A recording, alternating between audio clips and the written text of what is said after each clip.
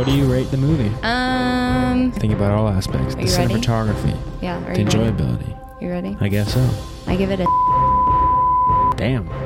That's low. I think it's fair. You're fucking grade 2.0, bro. Nuh-uh. Yes, At least are. I don't change my shit. I don't change mine. Well, I just said it, so you can't say that that's the rule and then dog my rating after I say Yes, I can. it. No, you can't. What's up, everybody? Welcome to the Crown Cinema Podcast. In this episode, because it's... What season is it? It's spooky season. We're going to watch The Shining this episode.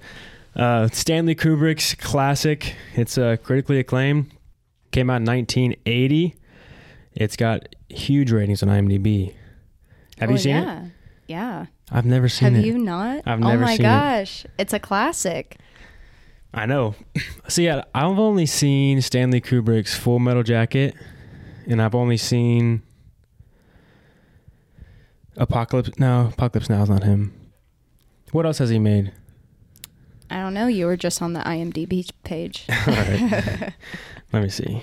This was, you have to say that this was my pick whenever you were, you're right. because y'all wanted to do spooky movies. And I was like, oh, a classic. It's The Shining. I said The Shining, and then y'all have to do Halloween. Yep. Which I don't know if y'all are doing that. But I like that I get to be on this episode with The Shining. You did pick it. Yeah. You told me it, and I was like, yeah, that's a good idea. We should do that. Yeah, it's a Stephen King, too, which is like the king of horror. Oh, it's Dr. Strangelove. Oh. You seen that one? No. It's about it's in black and white, and it's about a general. Yes, and he's a Nazi? No, he's a general fighting the Nazis. Oh. I think. No, he ends up, it's during the Cold War. Oh, was that not the black and white? Do you remember when we were in college and we were both watching black and white movies? That was Dr. Strangelove. Yes, yeah, and he ends up being a Nazi at the end. The guy that, remember, he couldn't keep his hand down from doing the... Oh, yeah. Right. Who was really paying attention. Yeah, I forgot. That's a pretty major part of that movie. I forgot about that. But yeah, what was I watching? I was watching Psycho. I was watching Psycho for a class. Psycho? Oh. No. Yeah. Alfred Hitchcock's movie? Yeah. Oh. We were both watching black and white movies. And I think it was around Halloween. We were dating. We were in the frat house and laying in bed and just both watching separate movies for classes. Yeah, with our laptops. No, you watched Dr. Strangelove with me. I watched the end with you. That's how I know how it ends. Oh, okay. All right. Crazy. Anyway. I have to tell you about the show I've been watching. Tell me. It's so freaking good. I watched it while you were in Chicago. So when I was in college, I was taking a bunch of American horror and like Gothic classes. They were the only ones I liked. That was when I had switched over to literature, and I was taking these classes and they were interesting me so much. Well, at the same time, I started watching the show The Haunting of Bly Manor, and I was like, this is one of the best shows I've ever seen in my life. And so as I'm like reading these short stories of Henry James, which is one of the early evidences of horror in American literature. What was stories like back then? Like, what made his different? What's his horror movie? Okay, so horror story like? What is it like? This is what makes like the Gothic and the horror genre. There's certain like tropes that happen, and a lot of it is setting. So it's like a scary castle, or it's very simple. A lot of these are short stories, and they were released in newspaper form. So that's how people would make money. That's how these writers would make money. That's how Stephen King made money. It was magazines, not newspapers. I think he did some newspapers, but eventually magazines and would write stories. So that's how he got his start. That was like one of the most interesting things I learned in these classes, was that a lot of this was like they were trying to make money off of people liking their stories. So a lot of these classics like Bram Stoker's Dracula was released that way. Mm-hmm. And halfway through the book, the whole entire plot kind of changes. And my professor, shout out Nicholas Brush, one of the best professors I ever had, he told me that was because if the people didn't like it, then they would have to change it, because that's the only way they would make money. So long story short, Henry James, I'm reading these short stories and I'm seeing these parallels in this show that I'm watching. So then I pick up The Haunting of Hill House, which is a novel by Shirley Jackson. Loosely based off of it. All the names are the same. The show is, you're saying? Yes. Yes. And it's this one creator. His name is Mike Flanagan, and he's only like directed and created these shows, and they're so freaking good. Like, you go on his IMDb page, all it is are these shows. And so Midnight Mass was another one. It came out. He releases them around Halloween time every year. So Midnight Mass came out, and it's based off of Salem's Lot, Stephen King's Salem's Lot. So he released another one. It's called The Fall of the House of Usher, and it's based off of Edgar Allan Poe's short stories. That one takes the name, there's that one, but then it's also the Raven makes appearances, that symbolism in there. And like I said, it's really loosely based. What I like about it is they use the same actors, so you start to know the actors, and you watch them in these different stories, kind of like American Horror Story does. And then I like how every episode, it gives you like a piece of the puzzle, because that's the type of stuff I want to write, is that has these deeper meanings and has these ties to literature, but take a modern spin on it. And I am obsessed with these. Like, Mike Flanagan, I am your biggest fan. I am so just like, and I'm on episode 4 of this one, and I can't watch it at night because it freaks me out, but it's really, really good. What is this one about? This one is about this really rich typhoon family. It's like they're a pharmaceutical company. And this one guy, Roderick Usher, which is like the same name in the Edgar Allan Poe short story, he has like 7 children, right? And they're on prosecution from the U.S. Attorney's Office for making this opioid that starts an opioid pandemic, and they're profiting off of it. So they're in this giant, lawsuit from literally the federal government, and all of his children start dying off, right? And you're seeing these parallels. Spoiler alert, I think, I'm on episode 4 right now, I think early on when they were younger, because it keeps on flashing back, whenever him and his sister were younger and they were trying to change the world and make money, because they didn't come from a lot. Their mother died when they were young. I think they made a deal with the devil, and the devil's coming back to claim each of his children. So we know starting out that all of his kids die. We just don't know how. And he's like confessing to the DA, he's like, I know what happened. So he's telling the story, and each episode is like kind of following how each of his children die. Damn. And so we'll learn at the end why. That sounds crazy. It's awesome. It's so good. The story is so good. It's shot really, really well. It makes you feel really unsettled. There's jump scares. The acting is awesome. I love it all. Fuck a jump scare. Yeah. I do not like a jump scare. Yeah. It Sometimes gets your they're adrenaline fun. pumping. It makes it fun. Sometimes they're good when it's like not a scary movie and they fucking jump scare you. When it's not like a scary movie, but like it's like an action movie or something where there's like fighting in it and like someone will jump out at you and you're like, God damn it. Well, because I'm that person. If I get jump scared, I get pissed. No, your ass makes me jump. I don't jump. Usually when those scenes, like I don't jump, but I, feel it. You know what I mean? Yeah. Sometimes when you don't react, but you still feel it in your body. Yeah. Yeah, that's how I usually feel. But whenever your ass goes, my ass goes, oh, what? Because we're watching it together all the time. Yeah. So you make me jump because you are a jumper. Do you feel like that's a knee-jerk reaction for you? Because I've always felt like that. Like when you jump out and scare me, I get pissed, like really fast. Dude, you're the and easiest then I person to calm scare. down. You're the easiest person to scare. Yeah. You've only scared me good one time. There was that one time when we were with the mannequin head. Yeah, I was brushing my teeth or something. And Mercedes, when she was in cosmetology school, she used to have these mannequin heads that she had to work on. And they were just like, creepy looking heads that just had hair that you had to cut, right? And so one time I was like brushing my teeth or washing my hands, something in our bathroom. And right behind our bathroom, like you can see behind you in the mirror, is a corner to the more open space of the apartment. And I look up to look at my teeth or myself, and I see right behind me a little mannequin head, like sideways popped out. And I didn't jump or anything or scream, but I just felt a just like cold shiver through my entire body. Like my heart dropped. And then I was like, immediately, like half a second later, I was like, oh yeah, that's just like this motherfucker. She's using her mannequin head on me. But that cold shiver it was like just so not. It was so eerie seeing a little mannequin head staring at me. Yeah. Do you think that's worse than like a jump scare?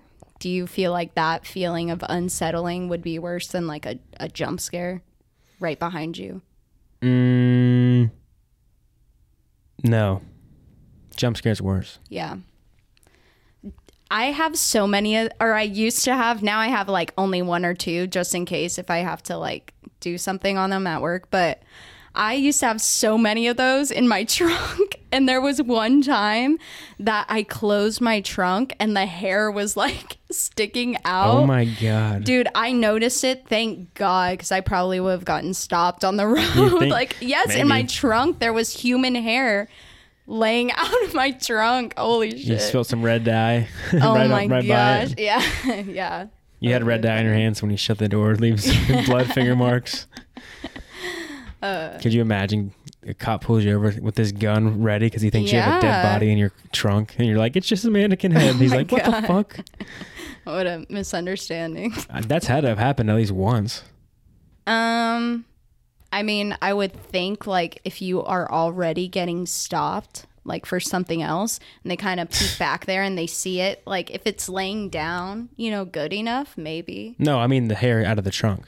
Oh, I don't know anybody else that's done that. I'm saying I feel like if that happens, that's got to happen often with stylists or people that are in cosmetology school, right?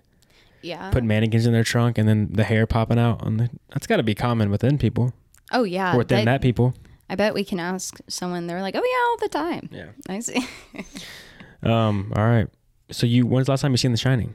I was a kid when I saw it. My dad was a big Stephen King fan, with no regard on what children should watch. Yes. I didn't know that. It's a book based. That's why I said. Sorry. Actually, so growing up, my parents were big Friends fans, and so am I. And there's this one episode where Joey like reads The Shining and gets scared and puts it in the freezer. And him and Rachel loves Little Women. And so they swap books and she's like getting scared and he's like getting emotional because people die off in Little Women. And then, it's funny. At the end, he decides to put Little Women in the freezer because he didn't like it. But the movie itself, I haven't read the book yet. I definitely want to, but I've heard that it's pretty closely adapted to it. Yeah. But you haven't seen like that meme of all the blood coming out of the elevator? Maybe. But I tell you, that's what me and my friends used to send each other when we were on our period. But generally, like a book remake that is, a book remake that's critically acclaimed is usually going to be a pretty solid adaptation. Yeah. You know what I mean? Yeah. This is not a critically acclaimed movie, but like the Gray Man book and movie the movie was a really good adaptation of the book. Yeah, a lot of times I'm really critical about that though, because I love books, and then I feel like it's never done well, except for, so Reese Witherspoon remember I took you with me to go see Where the Crawdads Sing? That was probably the best one I've ever seen. And that was her production company. Yeah. And she has like a book club. She does really, really good adaptations of books. Dune's a pretty good adaptation. Yeah, that's pretty, well, we'll see. Like, I remember you talking about like the trailer and stuff, and I need to finish it before it comes out. Thank God it got pushed back so that I have more time to finish it, because it was losing me. I was like dragging on, and all my coworkers tell me to read other books, so then I pick up other books. I'm audio booking one at the same time. But yeah. Dune's legit. Yeah. The book is legit. Yeah, it's pretty spot on. Even like the actors. Well, because I had already seen the movie, and what I like to do when I read books is to picture actors that I picture in that role. Yeah. And so I already had them in my head. So when I watch the movie again after already reading a little bit of the book, I'm like, oh, wow, that's pretty spot on. The casting. Yeah, it was weird as a kid because I read Hunger Games as a kid. So it's weird reading a book and you come up with the characters in your mind when there's not a movie, right? Because there wasn't a Hunger Games movie. It was coming out. Yeah. And so I was reading the book. I read the book first. And you start to try to picture these characters in your mind, and then when they get casted, you're like, that's not what they look like. Yeah. You know what I mean? And then you have to try to like, it's hard to differentiate. It's hard to put your mind back, or it's hard to enjoy it without not seeing the people you saw in your head. Yeah. Versus seeing the actors. It takes a little bit of adjustment time to get used to it. Yeah. Which I think is pretty funny. That's how I was about Divergent, because I read them when they came out, and I remember I had the flu. I was in like 5th grade or something, and I couldn't sleep because my fever was so high, so I would just read them all throughout the night. That was something that my parents or my dad would never tell me no about, was buying books. Like if I bought a book and I was going to read it, he'd buy me as many books as I wanted, because he's a pretty avid reader too. Not as much now as he was when I was growing up, but like he's read his Stephen King collection is insane. So anytime I want like a good recommendation on books like that, I ask him. But that's how I felt about the Divergent ones. When those movies came out, they sucked ass. I was so pissed because those books were good as hell. I read the first one just because I liked Hunger Games, and this was the next, same type of movie and book. Yeah. And I liked Hunger Games, so I'm like, okay, I'll give Divergent a shot. So I read them, but I didn't really get into them. Like I didn't finish them.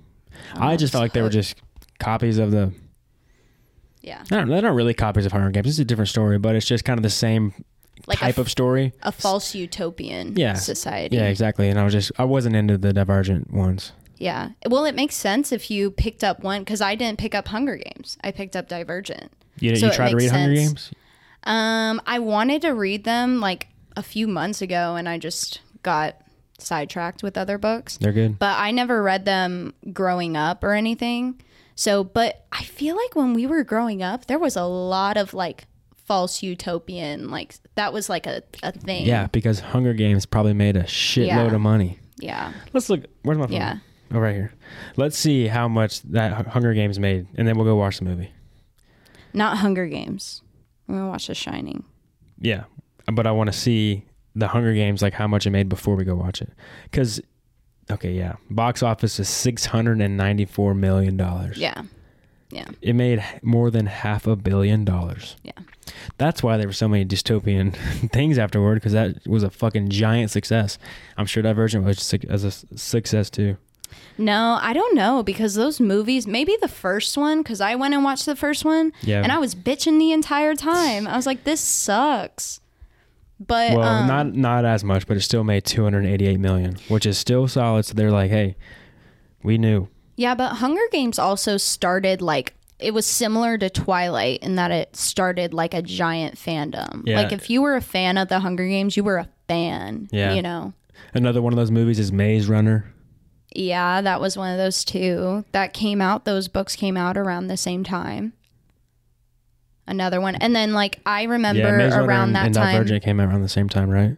Yeah. That was when they're trying to get their money grabbed. Yeah. The production companies were like, hey, let's go. Yeah. Let's make some money. Did you read, I had to read The Giver. Yeah. I really enjoyed that one. And I liked whenever the new movie came out. Okay. About that one. That one was good. Here's a box office total of the 3 films. It made almost $1 billion in total. Yeah. Off of YA, essentially. What is YA? Youth author. Young, it's like young books for younger kids. Is it? Yeah, I guess not really. It's kind of violent. Yeah, but on the page, it's not really. It's not like anything sexual happens. It's like PG-13. That's where I think the cutoff is. Well, also like what may be labeled as YA now may not. Whenever we were kids, I feel like parents weren't paying attention. Like there were some things that. Books I read now, like, were labeled as YA until just recently, man. And I would read them. I'd be like, I wouldn't want my kid reading this. This is a little spicy. Well, that's some, but also it seems like kids are like people are a lot more lenient on kids, and it seems like kids cuss a lot younger. Yeah, because like it's just exposure to things. Yeah, exactly. Like think about kids how just much know a little bit more bad things earlier on. Yeah. Because even like with Jace, like being on his iPad and stuff, like even though the videos are for kids, there's ads that may have cuss words. And, like little kids go to school and older siblings like say stuff around them because they think it's funny, and they'll hear they hear it on TV. They hear their family members that mess up around them, like me and you do all the time. All the time. At this point, it's Slip like an F word. Oh, sorry. Yeah. At this point, it's just like we just need to. We're good at it now, though. We were bad for a second there, but we fixed ourselves. Yeah, but they're just more. Think about how much like replace you and I growing up and going outside and like riding our bikes to like kids like being on an iPad, and tell me which one more is going to expose them to like cussing. Well, I don't know. It depends on who you're meeting with on the street, man. Yeah, no, you definitely hanging out with your buddies when you start cussing. Yeah. They start making you, dude, say that F word. Yeah. All right. Yeah, which is like, it's so terrible to hear a child say that. It's also hilarious. It's hilarious, but it's also like, I don't know. There's a complex there for sure. It's like, ooh, it's like that should not be coming out of your mouth. I mean, if it's vulgar, yeah, a little F word every once in a while is kind of funny. You're a shit. Yeah. Like I love that story of Chris Pratt whenever he's Oh yeah, he was his kid. Yeah, when he's going fishing. Yeah. Here, hold on. I'm gonna pause. I'm gonna grab my laptop. All right, now I can record this video so we can watch it actually on the podcast. Yeah. Can you hold this mic real fast? It's pretty handy. Double fisting it.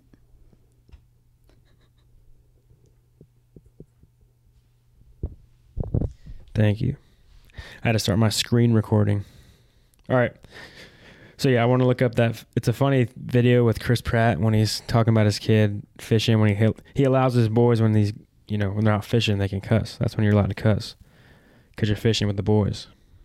Which is a much nicer way to say, like, because I feel like a lot of dads will be like, oh, you can cuss when you're not around your mom. But it's like, hey. Yeah. All right. We'll just play the short. I had this rule with my old man, and I have it with my son, which is when you're fishing, you can swear. And so we're out fishing. He catches a fish, and I'm trying to get him to take a picture with the fish before we let it go. And it flops out of his hands, and these bass have these little spines on their back. And the fin pokes him in the hand, falls in the water. He starts to cry. And he's like, oh. And I said, hey, buddy, are you all right? You all right? He said, oh, Dad, I'm about to swear. I said, hey, you know the rules. And he goes, that bass is stupid. Because, I think we say, hey, don't say someone calls someone stupid. That's bad. You shouldn't say that. And he continues to cry. I said, did you feel better? He said, a little bit stupid bass. And I was like, all right, buddy. Yeah, now's the time. Get it out. And he goes, that stupid bass is a fucking pussy. That's the funniest thing. It's almost like he delivers that like a comedian. The way he tells that story. Well, he's a funny actor. I just watched Parks and Rec for the first time. I guess you're right. I was like, he is hilarious on there. Who did he used to be married to another actress, and she is also so funny, and he definitely has those kids with her. I don't know. I wish I didn't just shut my laptop. Oh, yeah. I stopped the whole thing. Bummer. It's all right. All right. You gonna go watch The Shining?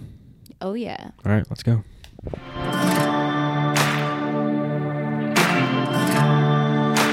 And we're back. We just watched The Shining. And I just want to first say, Jack sucks.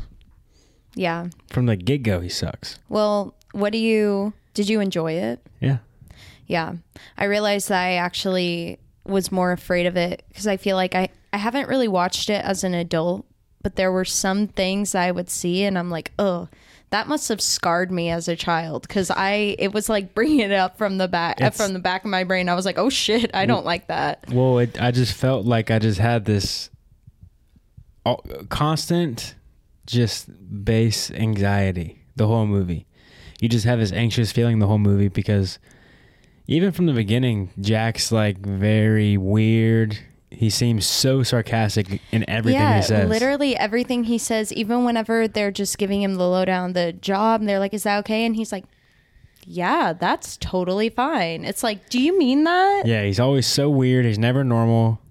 And so you're kind of like, they trust this guy to run this place? Well, also it kind of, what an actor to be able to portray that, because we'll get into it later on in the movie, how his, like, you can see him morphing into something else, but it's very apparent early on that something is up with this guy. Yeah. It's a very, like you said, an uneasy feeling.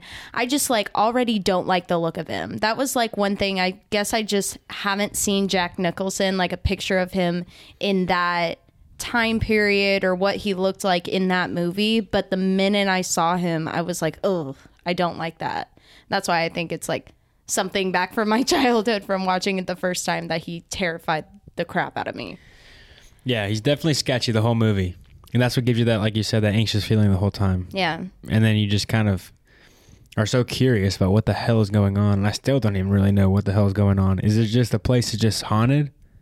So, you read the book? Or no, I haven't read the book. That's why I would be interested. What was it, the other movie that I had watched for the first time with you? I think it was The Green Mile, that it was like, I started it and I was like, dang, this is kind of set up like, and I didn't know if I was just studying at the time, but like a Stephen King novel. But this one is too. The Green Mile is a Stephen King. I know. That's what I mean. Like, I could tell. You've seen that? I thought you haven't seen that movie. No, we watched that movie together. When? At the fraternity house. All the memories from the fraternity house, just like. A little blurry. No, yeah, because that's the only time I had ever seen it. You seen when he grabs a guy's dick and helps him out? Yes, with the UTI. Okay. Yeah, and it's Tom Hanks. Yeah. I don't remember watching that with you. Okay. I would have bet you haven't seen that movie. No, and then that one, and then it's almost like when you watch the movies based off of his books, I feel like I can tell that it's his books by how the movie is set up almost. Because, okay, so the opening shot is beautiful, but it's also meant to show you how far out and secluded this place is. I was going to mention how cool the cinematography was in the beginning because it shows how beautiful it is, but also how secluded it is at the same time. Yeah. Because the hotels are beautiful, you know. Yeah. Kind of. Back in the day, probably. But you walk around and it's like a nice place, beautiful scenes. It's like a badass ski resort, but it's in the middle of nowhere. Yeah. And it's just so gigantic, but so empty. Well, remember, he says it's not a ski resort. That's why they're there during the winter. It's because they close down during the winter because the snow gets so bad. So from the get-go, they're telling him a bunch of stuff that would deter a regular person to go up there. Well, honestly, I wouldn't mind staying there. Well, maybe not for that long, but like I think having a resort to yourself just to work there and just. But they're right. It's the seclusion gets to people. And so they set it up early on. They're like, the seclusion can drive people mad. The roads are completely blocked off. So that's to foreshadow. And then the story that I was asking you at the beginning of the movie, whenever she's like, oh, is this where the, I can't remember the name of the group. Do you remember?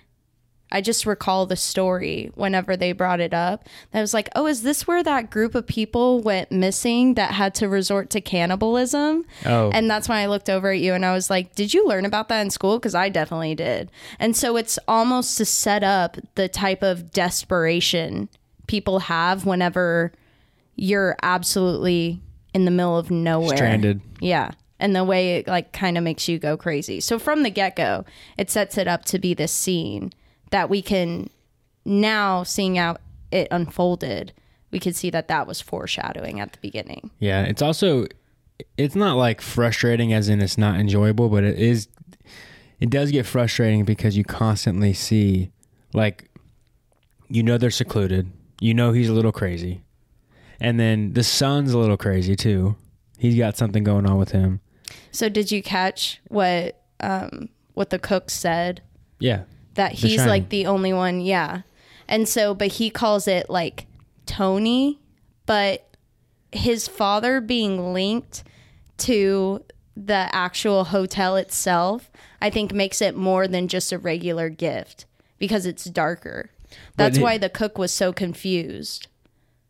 Well, I think Tony is just a section of him It's like a version of himself that he created.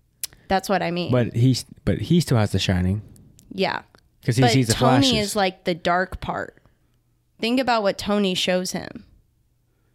No, Tony tells him to stay clear. He always tries to protect him. Yeah, but it shows him all the scary stuff. That's what I'm saying. It's like Tony's the part of the shining that's connected to, because like you said, you don't know it. I think he was connected to it all along. Like Jack is, because it shows the picture at the end. Yeah. In 1921. Okay. So, and then the guy that died before him, that was the predecessor of the guy that hired him, he goes, "You were always the caregiver." Yeah. Did you catch that? Yeah, I did. And then he knew the name of the bartender. There was no way of him knowing that. Well, I just figured he was just crazy. I figure he's the first one to go crazy in that hotel. That he was the first caregiver. How else would he have been in that picture from 1921, looking as young as he does? Yeah, so what does that mean now? Like, what is the movie? Well, so it took place in the 70s, right? Yeah. So I believe, without, reading the book and just that being the first time as an adult watching the movie, is that it was him like all along. He was the first one to like be left at the hotel. I know. Yeah. But I'm saying, so what is the movie now then? Like, what do we... If it's taking place in the 70s, but he also did it in the 20s, then who is he now? I mean, I'm not super sure, other than it could have been just all... I'm not super sure, honestly. Yeah, that's what I'm saying. I'm like a little confused on it because I don't know exactly what the movie means or like what all the... Because there's a lot of weird stuff that happened there. You're like, what the hell is that? Like whenever the weird like furry... Yeah, the furry... Well, it was a man in like a bear suit. Yeah, it was before. It was the 70s version of what's it called? A furry getting down on some guy. Yeah, in a hotel room. Yeah, that was weird. So like, what is that? Just the hotel. There's got to be some stuff that like maybe connects to the book. Like that's just symbolism from the book. It's maybe a little deeper, and it just showed that because that's a good, it's a part of the book maybe. I think the hotel was trying to show her stuff to throw her off.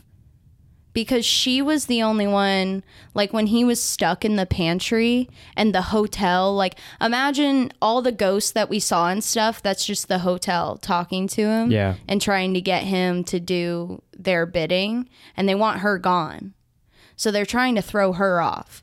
Because he said she ended up being way more resourceful than we had originally counted on. Yeah. Yeah. And she also, she's resourceful because she also is doing his job. Yeah. Yeah. That's another thing is that we see her, like they tell him at the beginning, you're responsible for any repairs that happen. She's checking off the list and he's like, I'm working and all this. And then what is he working on? The same sentence over and over and over again. Nothing. Yeah. And he's like, you kept me from doing everything in my life. But like he literally for a whole month was throwing a ball up against a wall. Like, come on now, man. Yeah. I would love to see somebody smarter than us break this movie down. Yeah. Maybe we should have watched a YouTube video prior to hitting record. No, because that takes the fun out of it. I guess it's so. Our interpretation as, average moviegoers. Yeah. I would think. I do think, though, I do disagree with you a little bit about Tony being the bad guy. I'm not sold on it. I don't disagree with you. I'm not sold on it because Tony was the one that was telling what's the boy's name? Danny. Yeah. Tony was telling Danny to not go to the hotel. He said, don't go. Yeah. So Tony was like the part of him that was trying to protect him. And then when bad things would happen, Tony would come out and say, Danny's not here. Danny went away. It's almost like Tony stepped in to protect Danny. Yeah, maybe to have him black out so he wouldn't remember it. Yeah, it's like a coping mechanism. Yeah. So Tony comes in. I'm not saying that Tony's really like the bad, but it's almost like Tony's what connects him to what's going on in the hotel. Like then the regular shining gift is what I mean. We talked about there's a lot of quotes from this movie, but do you remember like my mom would always go like, "Red rum, red rum." Okay, yeah. Yeah. Yeah. Murder. That one's, yeah. Yeah, because Tony was, I guess maybe Tony was the one that knew what happened. Yeah. That's why I'm saying, like, Tony was showing him flashes of what would happen. But I feel like the gift that he was talking about, that the cook was talking about, it was being able to tell the future. So we saw that. Read minds. I guess converse with whatever force was in that hotel. So it's just an all-knowing gift or something. I wonder if we watched the sequel, if that would give us clarity. Not sure. Was that a book? Yeah. That released like a few years ago, and they came out with the movie. No, but I liked it. I thought it was creepy. Yeah, it like really keeps you on the edge of your seat. The music, Yeah. which is something that adds to it that, I mean, obviously you can't portray in a book, but the music was interesting because it was almost like at some points you would think that it didn't fit, but it did, because you're supposed to feel uneasy the entire fucking time you're in that hotel. Oh yeah, it's almost like you know it's gonna go bad. You know what you're getting into when you go to watch it. So when you see him act untrustworthy, you're like, God damn it, like he's gonna do something crazy. Yeah. It's like you just know it because you don't trust him because he's always being weird. So he's like such an untrustworthy character. So like no matter what he's doing, you're kind of like, oh shit, what is he gonna do? Yeah. Plus you don't really believe, because you know he's done something bad before and just got away with it, because she, protects him by just like undermining him, yanking the hell out of his son, snapping his arm out of his socket. Yeah, what the fuck was that about? So, and she's like, oh, just happens. It just happens. Just something that happens. And the lady's like, yeah, he's drunk as hell. Yeah. And the hotel was... So he's capable of violence and you don't trust him already. Yeah. So you're like, you just know, something. They talk about somebody getting axe murdered. He's acting weird. You're like, he's going to freaking axe murder them. Well, yeah, because whenever they bring it up to him, he's like, that's fine. Everything's fine. It's like he was like, yes, that's what I want to do. Please give me this job that I can do that. Yeah, I want to know, like, okay, was he real? What is... Maybe I can read the book and let you know. Because that is one that's been on my list for a while. That one and Christine, too. I need to pick up that one. That's a big one. Okay, so Stephen King does this thing where he makes the main character a writer in a lot of his books. At least, so in that one, in Salem's Lot, the main guy was a writer. And in Misery, the main guy is a writer. That's another one I want to read too. I've read like the first part of it, but I didn't ever finish it. Dude, I couldn't imagine reading a whole book that's just depressing. So now you're going to be just reading like depressing material. Yeah. For like a while. Yeah.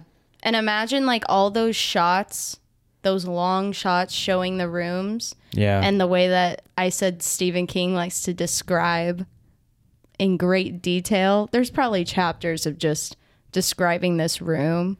I bet. I mean, but I bet hopefully he's a good writer. So hopefully, like, from experience, because you've read the books, does he lighten it up in some points to make it more enjoyable? Or is it always just like misery, just like, it's like, oh, this is brutal. Like it's entertaining because it's like you keep wanting to know what happens next, but it's just like so brutal the whole time. No, that's like, so like in Salem's Lot, that's what it was like. He was giving us little bits and pieces of a story, and like, I'm just curious. I want to know what's going on. So imagine like watching that, and he's seeing flashes of the little girls in the hallway, and there's a bunch of weird shit happening. And then like in one, did you also notice that the timestamps for like, it goes a month and then Monday, Tuesday, and then it gets closer and closer and closer. Yeah. It's getting more and more intense and more things are happening. And it's almost like the simplicity of that font and the way that it just like on the screen like makes it more real. And as it's inching closer and closer together, you're like, oh shit, some shit's about to go down. Yeah. It's getting exponentially worse. Yeah. Spiraling out of control. Yeah. And then you think that help is coming. and I knew that I was waiting for him to die. I was like, damn it, I know this guy right in dies. the heart. But going back to what you were saying, I was going to say reading a book like that, though, is... Because usually after you finish a book, you feel a certain way. Yeah. It's So, called like... the catharsis. What do you mean? It's called feeling of... like a satisfying feeling in Well, whatever end. I don't That's mean what that. it's called. No, I don't mean that. I mean, like, when you read a book, like, after you read a certain book, kind of the whole theme of it, or the way it made you feel kind of lingers. Like, if you read... Like, when I read, like, The Gray Man, it kind of makes you feel like a badass. You're like, oh, yeah. Like, you kind of get hyped up because, you know, the main character you just followed for the whole book is a badass. He just completed his mission. Mm-hmm. And then, like, you read Dune, you're kind of like... You know, you feel important almost because, like, you kind of feel like that character because you just read him and you read Paul going through and becoming the king. You know, that's like, you feel a certain way afterward. Is that what that means? Yes, that's literally You said what I just said. satisfaction. I didn't mean... Well, no, okay. it's just the way that a story ends and how it makes you feel. In whatever way that you get closure on it, that's like kind of what it is. It's like this washover feeling. Like if it's a happy ending, then you end happy. If it's just however it leaves you feeling. And like any story that's good has a good catharsis, whether it makes you feel good or bad. Yeah. It's kind of just how you feel coming to terms with the end of the story. Yeah. Which they did get out.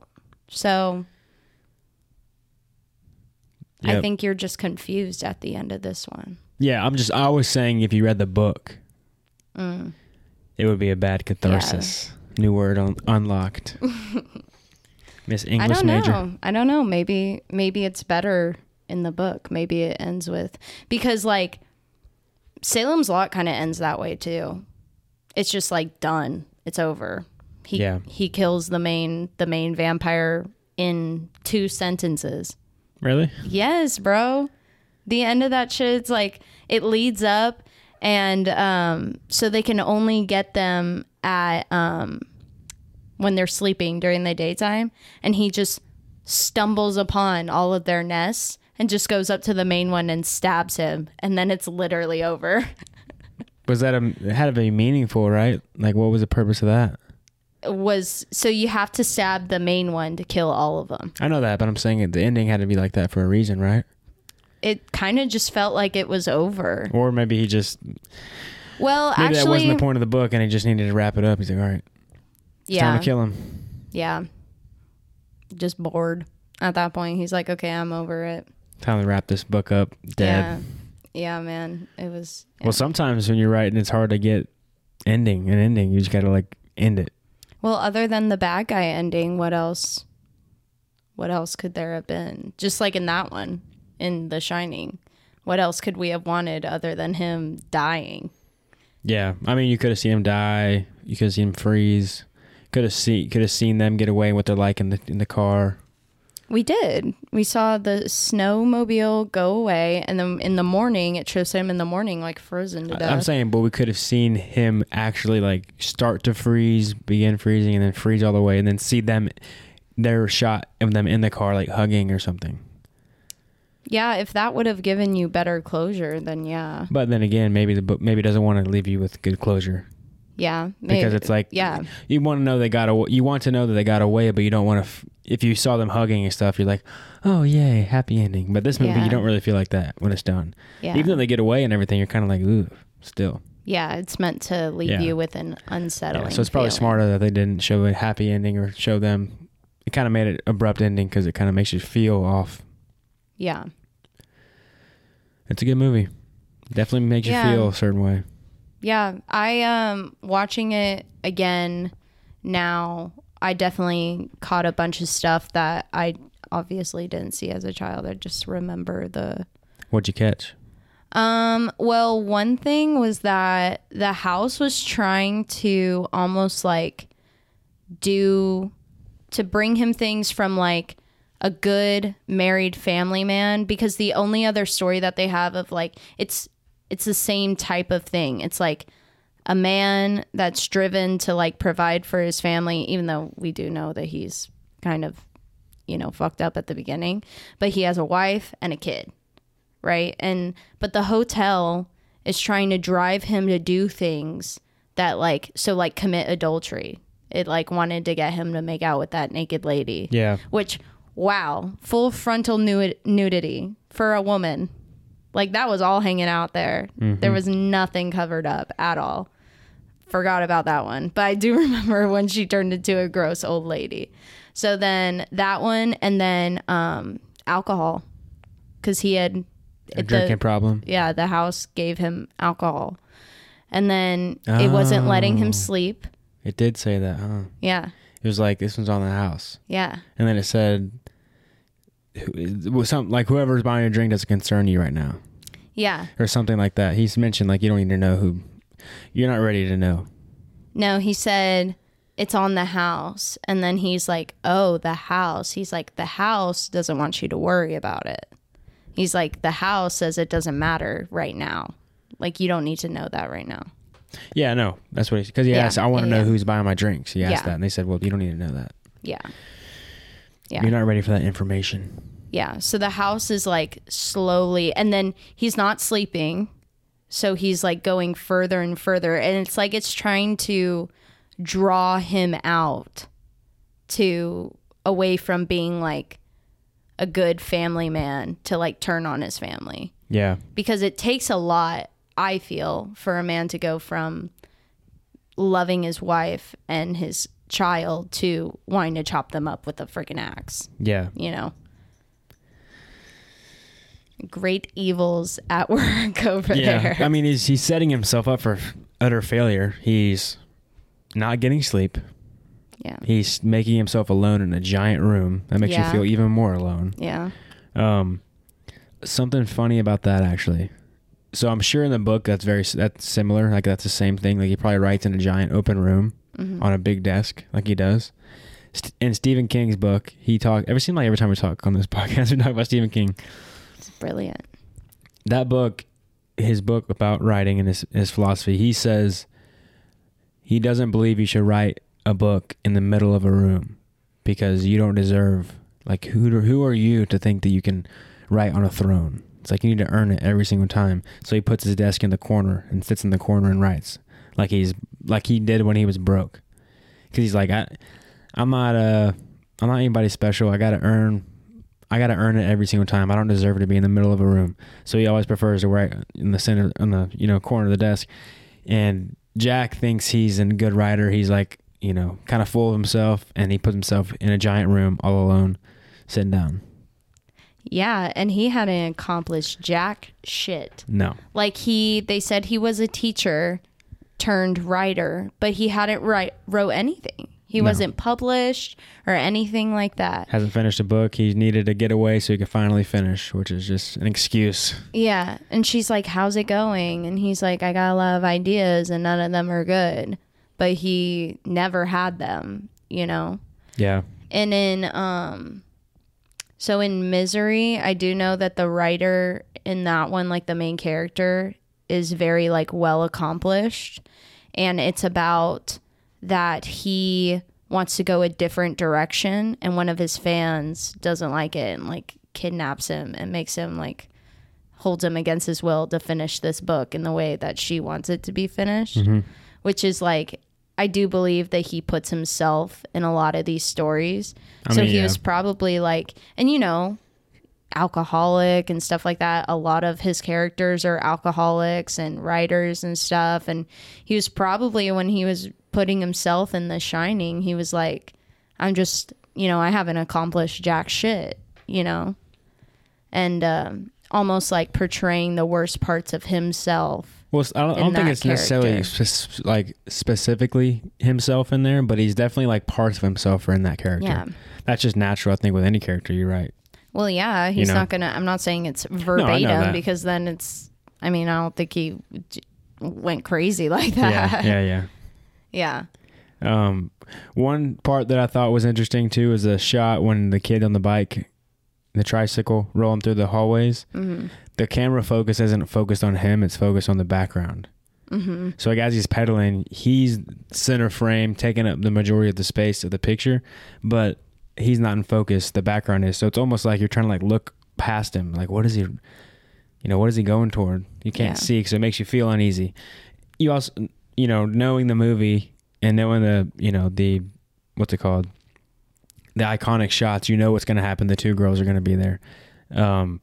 So it's still, that made me feel more anxious, but still I think the shot of just him being blurry and the background being in focus, because you don't see that normally. It's always what's in the center frame is what's in focus, but he's not in this shot. So you're kind of like trying to peek around him, like I said, trying to see what's going on. Yeah. Or where he's going or what's in front of him. Well, also he's turning corners really fast. Yeah. So you're always wondering what's going to be around the next corner, and because it goes for a long time that you're like, okay, something's about to happen. And then also to that point, following him is showing his point of view from like being down there, and like imagine like coming, it's almost like we could see it from his eyes, from his back. Yeah. What did you think of the wife? In what regard? Well, a lot of people say that like her acting, like her fear acting was one of the best. And like, it was for me, I would say it was pretty genuine. Well, I think it was pretty terrifying. I've heard Stanley Kubrick made her cry so much that she was like actually broken on those scenes. Like she was like literally like felt emotionally drained. So like all that just raw emotion was true. Yeah. In a sense, she probably wasn't suffering horribly, like she knows it's a movie, but because she had to keep crying, her headspace was in a bad spot. Yeah. So she said it was a hard scene to do, but he brought out that hard hitting performance of her true raw emotions of feeling just terrified and lost and confused and all that, because he kept retake, and she kept having to cry and cry and cry and cry. Yeah. And it just got tiring. Yeah. Well, and like even just how she looks, her eyes are very like wide-eyed, and she's super almost like naive to it, and she's just a very, simple woman that just wants the best for her child and everything. And like even the house, bet everything else on her. They're like, this is going to be a piece of cake. And then they're like, actually, she's a little smarter than we thought. Yeah. So maybe we need to figure this out. And then she ends up being the one that gets him out of there, even though he's just like ridiculing her the entire time. Like, you're always trying to fuck my life up and you haven't done anything. But it's like, what have you done, dude? Yeah, you ain't done jack shit. She's been taking care of the kid. She's been cooking food. She's been taking care of your responsibilities that you are getting hired for and you're getting paid for. Yeah, what was that? She was in the boiler room? Yeah, she was doing like something. Checking on the tanks and stuff? Yeah, something. Like, you go, girl. Holy crap. But, yeah, just... I'm trying to think what else. There were a lot of components in that. I mean, it was very simple. It's a simple... Well... It starts story. it off simple and then it gets real confusing and conflicted, because now you're like, okay, was he real? Is he just a reincarnation? And his reincarnation is always meant to go back to this spot. Or maybe he's just frozen, maybe him freezing to death shows that he's like frozen in time. Or maybe he's taken by the house, so the house put him in that picture, I don't know. I feel like there could be a lot of different things going on. That's what I'm so curious about. I'm definitely going to watch a YouTube video after this to see what, people break it down, and years of studying, because the movie's been out for, what is that, 40 years, 43 years? What year did it come out? 1980, 43 years. Yeah. 43-year-old movie, so, That's so crazy.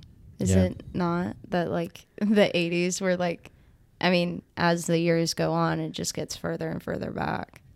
That's how we're about to feel. That's how time works. Okay, I didn't need that. Isn't it crazy how time just moves forward? And that's how we get old? That's literally what you just said. Okay, let's rate this movie. All right. Rude. What do you rate the movie? Out of 10. You can't re-say it. Okay. Think about all aspects. The cinematography. Yeah. The enjoyability. You ready?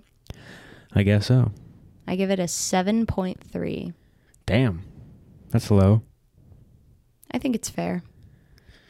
You're fucking grade 2.0, bro. Nuh-uh. Yes, At you least are. I don't change my shit after you say something. I don't change mine. No, I'm not saying that. I was talking about Gray. Gray doesn't change. Oh. That's Didn't the rule. he used to change? No, the rule is you can't change. Oh. You have to just say your score. That's why. Well, I just said it, so you can't say that that's the rule and then dog my rating after I Yes, say I can. it. No, you can't. This is a free country. Okay, well, it's a free country. I can change my score if I want to. No, not on this show. Okay, what are you giving it? I was going to give it an 8. Okay, that's 0.7 more than mine. That's a lot of points. No, Yeah, it is. nuh-uh. That's pretty substantial. An 8, you're getting into great territory in the 8s. Yeah, A 7's like, you're like, you're like, that was good, but it wasn't like, it's not going to be a classic or stand-up of all time. Like, it's not one of the greatest movies made. I think it is one of those just because it was one of the first to like kind of do stuff like that. Yeah. I gave it an 8 because it made me feel anxious. I enjoyed watching it. I was curious the whole time. I was locked in the whole time, despite it being a little bit of a slower movie. That is true, yeah. It's a little bit of a slower almost 3 movie. hours. Nah, it was like 220. Oh, okay. But for some reason on Google, they always say they add like 30 minutes, 20 minutes of the credits as the runtime. Oh, So it was 220, but I gave it an 8 because I felt anxious. I was scared during it. I liked the cinematography and the shots were really cool. Their performances were great. yeah, the shots were really cool, and also, I was sorry. I'm I was just sorry. gonna say it was a little bit of a slower movie, but it kept me locked in and engaged the entire time. yeah. Well, and great child acting, especially for back then. Like I You felt think? like the kid was really believable. You don't think so? Yeah, I'm just saying. I was just gonna say he didn't really do much. Just stared. I think he went from like He talked like this. doe-eyed. Okay, but like, did you see his face and his eyes whenever he had to talk like that? He was what, 7 years old? I don't know. And he's like so cute at the beginning and just like wide-eyed and kind of like, but then as it progresses at the hotel, and even whenever he becomes, or when Tony's talking to him, he goes like dead-eyed, you know? Yeah. And then he's like really scared in other parts. Like, I mean, he's 7 years old and he's able to invoke that emotion Yeah. for the camera. I would say that's good child acting. Yeah. You try to get like a child to do stuff like that. No, I get it. I'm just saying impressive childhood acting would be like when you're like, damn, that performance was great. Like when they bring out emotion, they actually like act. Give me an example of a child doing that. I couldn't give you one right now, but there are some. Okay. I don't have an example up to bat, but Have you ever seen Super 8? no.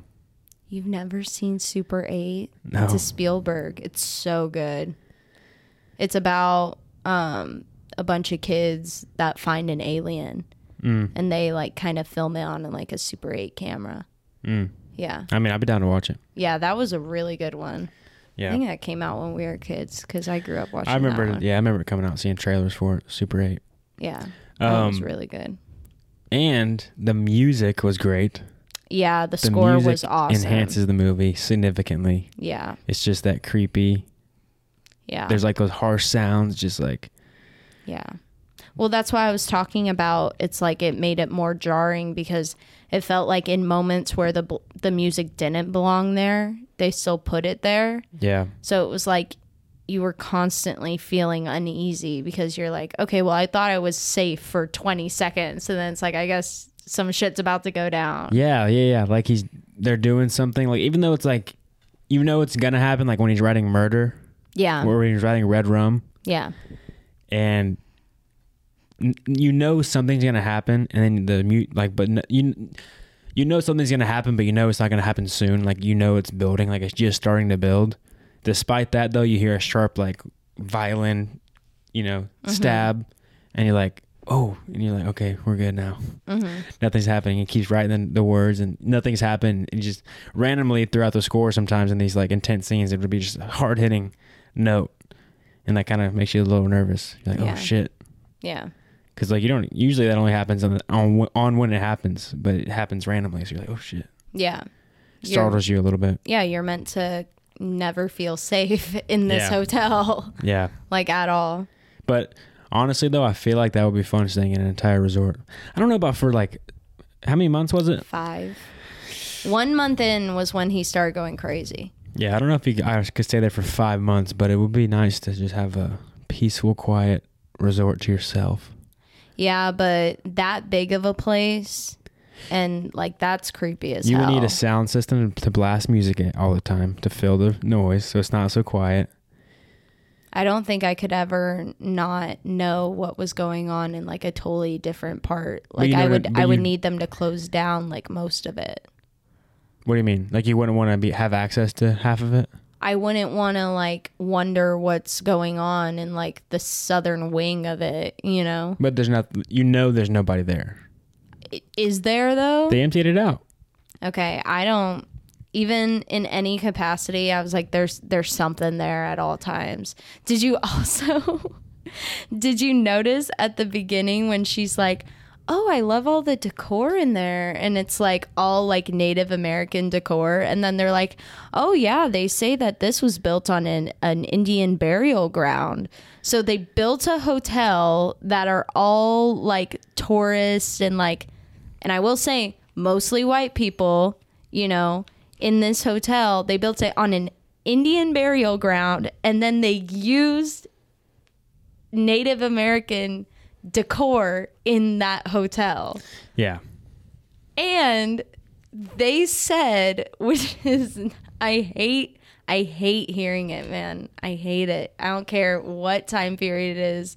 They use the N-word in this movie, and I just so unnecessary. And it's like the two guys that you're supposed to hate the most are the ones that say it. So I'm like, okay, well now I hate you worse. Yeah, I mean that's an easy way to get somebody to show they're bad guys if they're using that word willy-nilly, like using it negatively. Yeah, and it's not even like the slang one either. No, like hard R. Yeah, I wasn't gonna say that, but yeah. Yeah, I mean, Two white dudes, absolutely not. That's how you show it's like a bad guy who doesn't have any morals. Right? Yeah, Just that's a simple, quick way to show that's a bad guy. Yeah. Well, and because the guy that they were talking about was the one to come in and save them. Yeah. And they were using that term on top of it. You know, it's all pointing bad. Yeah. Well, because I guess the house sensed the boys shining and how the old man, the guy was attracting. They were the old man just kind of the chef kind of sensed something was going to happen, or that something was happening. That's why he was so worried about them. Yeah. So he just knew. Well, the first time he brings up even The Shining, he talks about that him and his grandma could communicate together. Yeah. And that was the first time that we realized, oh, he maybe also has what the kid has, is because they communicate to each other. Yeah. So I wonder if he was blacking out and then Tony was the one talking to the chef, because we never saw him and the chef like interact telepathically other than at the beginning. Yeah, but no, he talked to him because remember he was saying he told him who Tony was. Yes, I mean after he had gone back to Florida. That's why I was like, maybe Danny was blacking out and Tony was the one communicating with Homeboy. Maybe. Yeah. Yeah, I don't know. I don't think maybe there's a clue, but I don't know if there's a way for us to know. Yeah, maybe it's just a feeling. Yeah, because I don't think the boy was trying to communicate with the old man. I think the chef. I think the chef was just communicating. The chef wasn't even communicating. He just sensed something was happening, and the house also sensed that he sensed something was happening. Yeah, it must be like a connection to like the beyond of like. Yeah, I think it's just everything. a consciousness kind of just like energy kind of deal where you just kind of the force. Yeah, they practice enough they can become Jedis. Yeah, this is actually the Star Wars. Prequel. Yeah. Origin story. Yeah. Also, did you notice how like in 1970 times, like they just communicate to like each other so nicely. Like when they're talking to the cops, it's like, okay, thanks, bye. You know, which is like they just that sound was just so forest nice. protection or something like that. Well, either way, Yeah. I'm just talking about interaction with human beings, like in general. Yeah, everybody's so genuine. Everyone's so nice. Yeah. And they're like, okay, thanks. He's like, hey, do you mind checking up? The chef calls him, hey, do you mind checking up on them? I want to make sure they're okay with the storm. He's like, yeah, sure. I can do that for you. Let me call you back in 20 minutes, let you know. He's like, Yeah. I appreciate it. He's not like, oh, they're fine, or, Yeah, that's pissed what that I somebody's mean. calling to make a request for them to do work. He's like, I'm fine with that. Yeah, Yeah, I probably everyone- should check on him. Yeah, everyone's so like chipper. And then you go back to like the hotel where it's like terrifying. Yeah. Yeah. Well, it definitely makes sense why this movie was a classic, because Yeah. it Did has you that enjoy classic this feel. one more than Silence of the Lambs? That's tough. Different types of movies. I think I did. What did I score Silence of the Lambs? I don't know. Oh, you didn't watch that one, I probably. wasn't here. Yeah. Didn't even support the show. Oh my gosh. I don't want to hear it. But I think I did enjoy this one more. Yeah. They were both good movies. I enjoyed both of them, but I think this one was the better one. Are you not saying which one y'all are going to do next week? What's You already next said week? it. Oh, did I? Yeah, earlier. Oh, yeah, because it is. Well, is it? Oh, yeah, next week is Halloween week. Yep. Right? Yep. So it's Halloween. Yep. Let's Which see. is also very underwhelming as an old like scary movie. That one I have watched recently with my mom, and I'm like, okay, it's like Jamie Lee Curtis is a little over dramatic, but it's like it's just one of those movies. Yeah. It's like old, so it's not that And scary. it's horror. Yeah, And horror is a very easy genre to make. yeah, you can make it with zero money, and it makes so much. Yeah, So much. because people just like the thrill of watching a horror movie and the jump scares. That's what people go to them, and so it's really easy to make a horror movie that people that don't really like good movies but just want to watch a horror movie, they'll like it. You know what are good horror movies though? You know what I'm gonna say? The Conjuring. The Conjuring movies are so freaking good. The storylines are really good. Yeah, they're Even just like scary the as hell. spin-offs, they're scary as hell. Oh my gosh, one of the scariest movies I've ever seen in my life is Annabelle Creation. It's like how she first came to be, and oh my gosh, even just thinking about it, I'm like getting chills. I think I've seen that. Maybe I know I've seen like the witch one.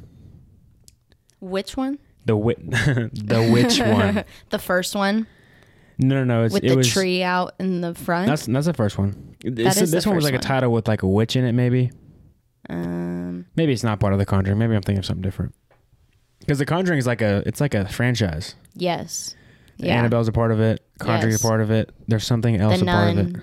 The Nun is a part of it. I didn't watch The Nun. Yeah, that Oof, one. dude, that why one is that was so creepy? Why are nuns and like religious things like that so creepy? Because it's just like it's something that you don't touch. It's like I feel like we associate all evil things with like the devil.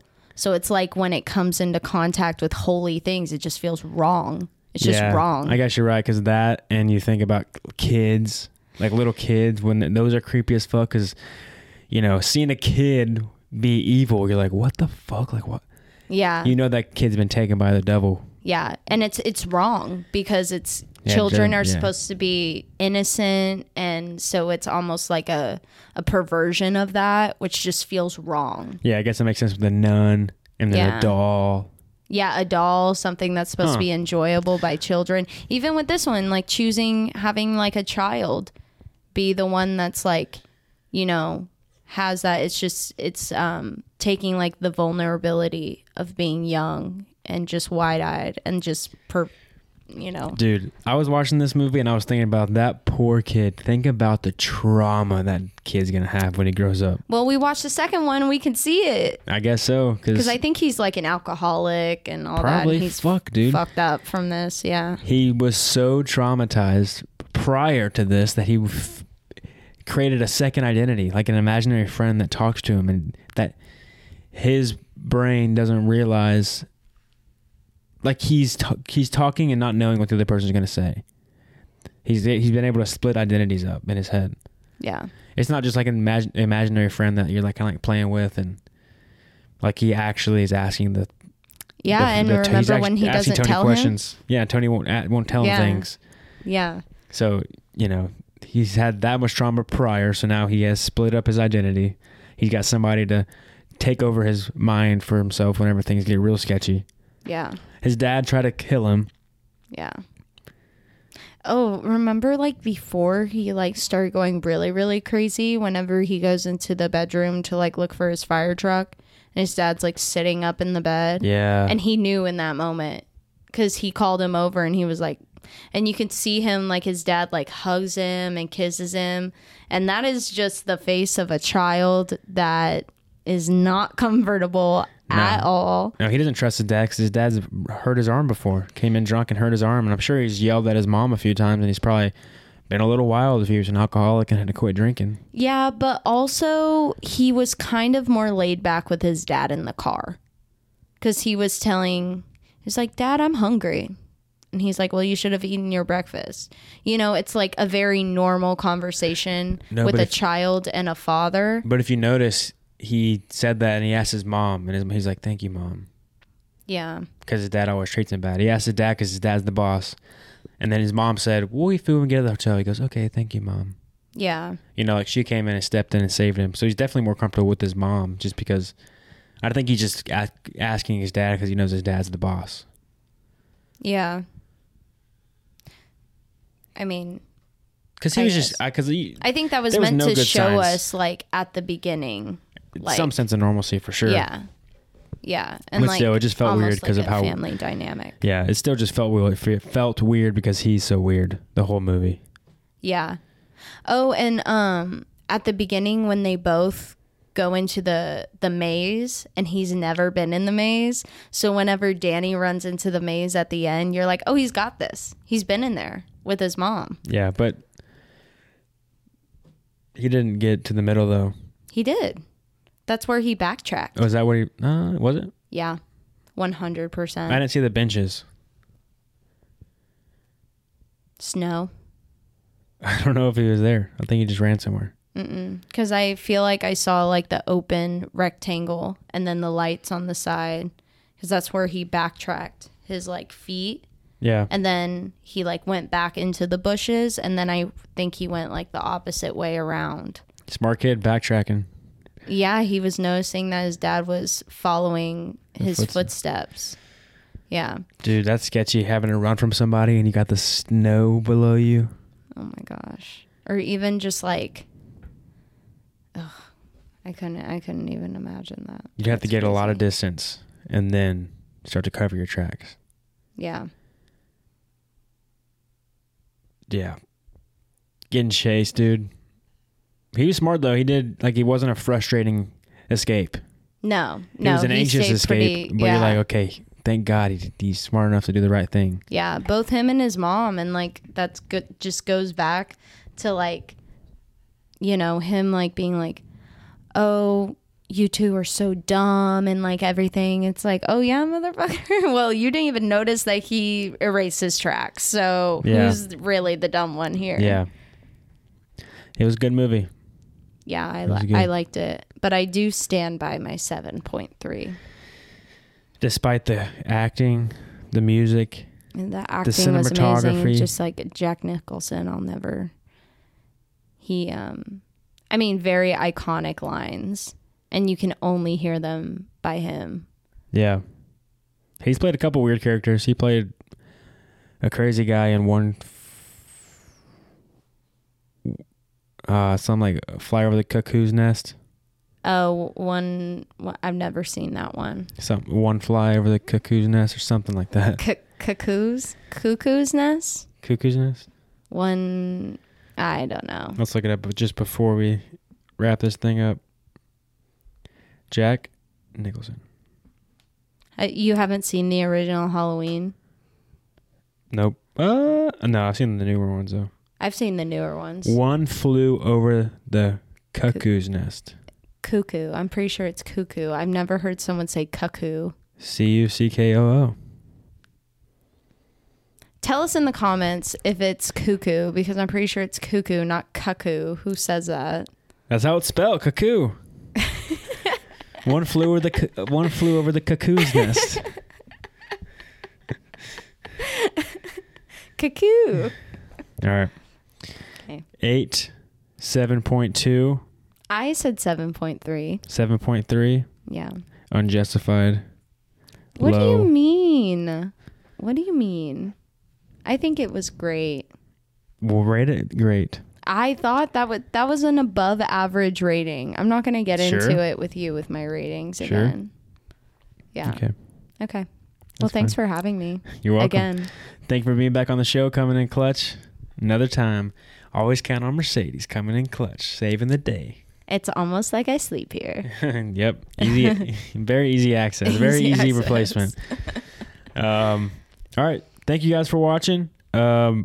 If you want some Crown Cinema merch, go to crowncinemashop.com. You can get a cool hat like this, shirts, and here in a little bit, maybe we'll design some winter clothes. Winter Lunch by world-renowned designer Mercedes Zaragoza. Who is that? I wonder who that is. I don't know. How did you get her to, I heard it's pretty hard to, she asks a pretty hefty price to design. Well, it's pretty crazy. good thing that Mercedes Zaragoza is going away, because maybe Mercedes Harvey will cut discounts. Yeah. All right. Thanks for watching, and we're out.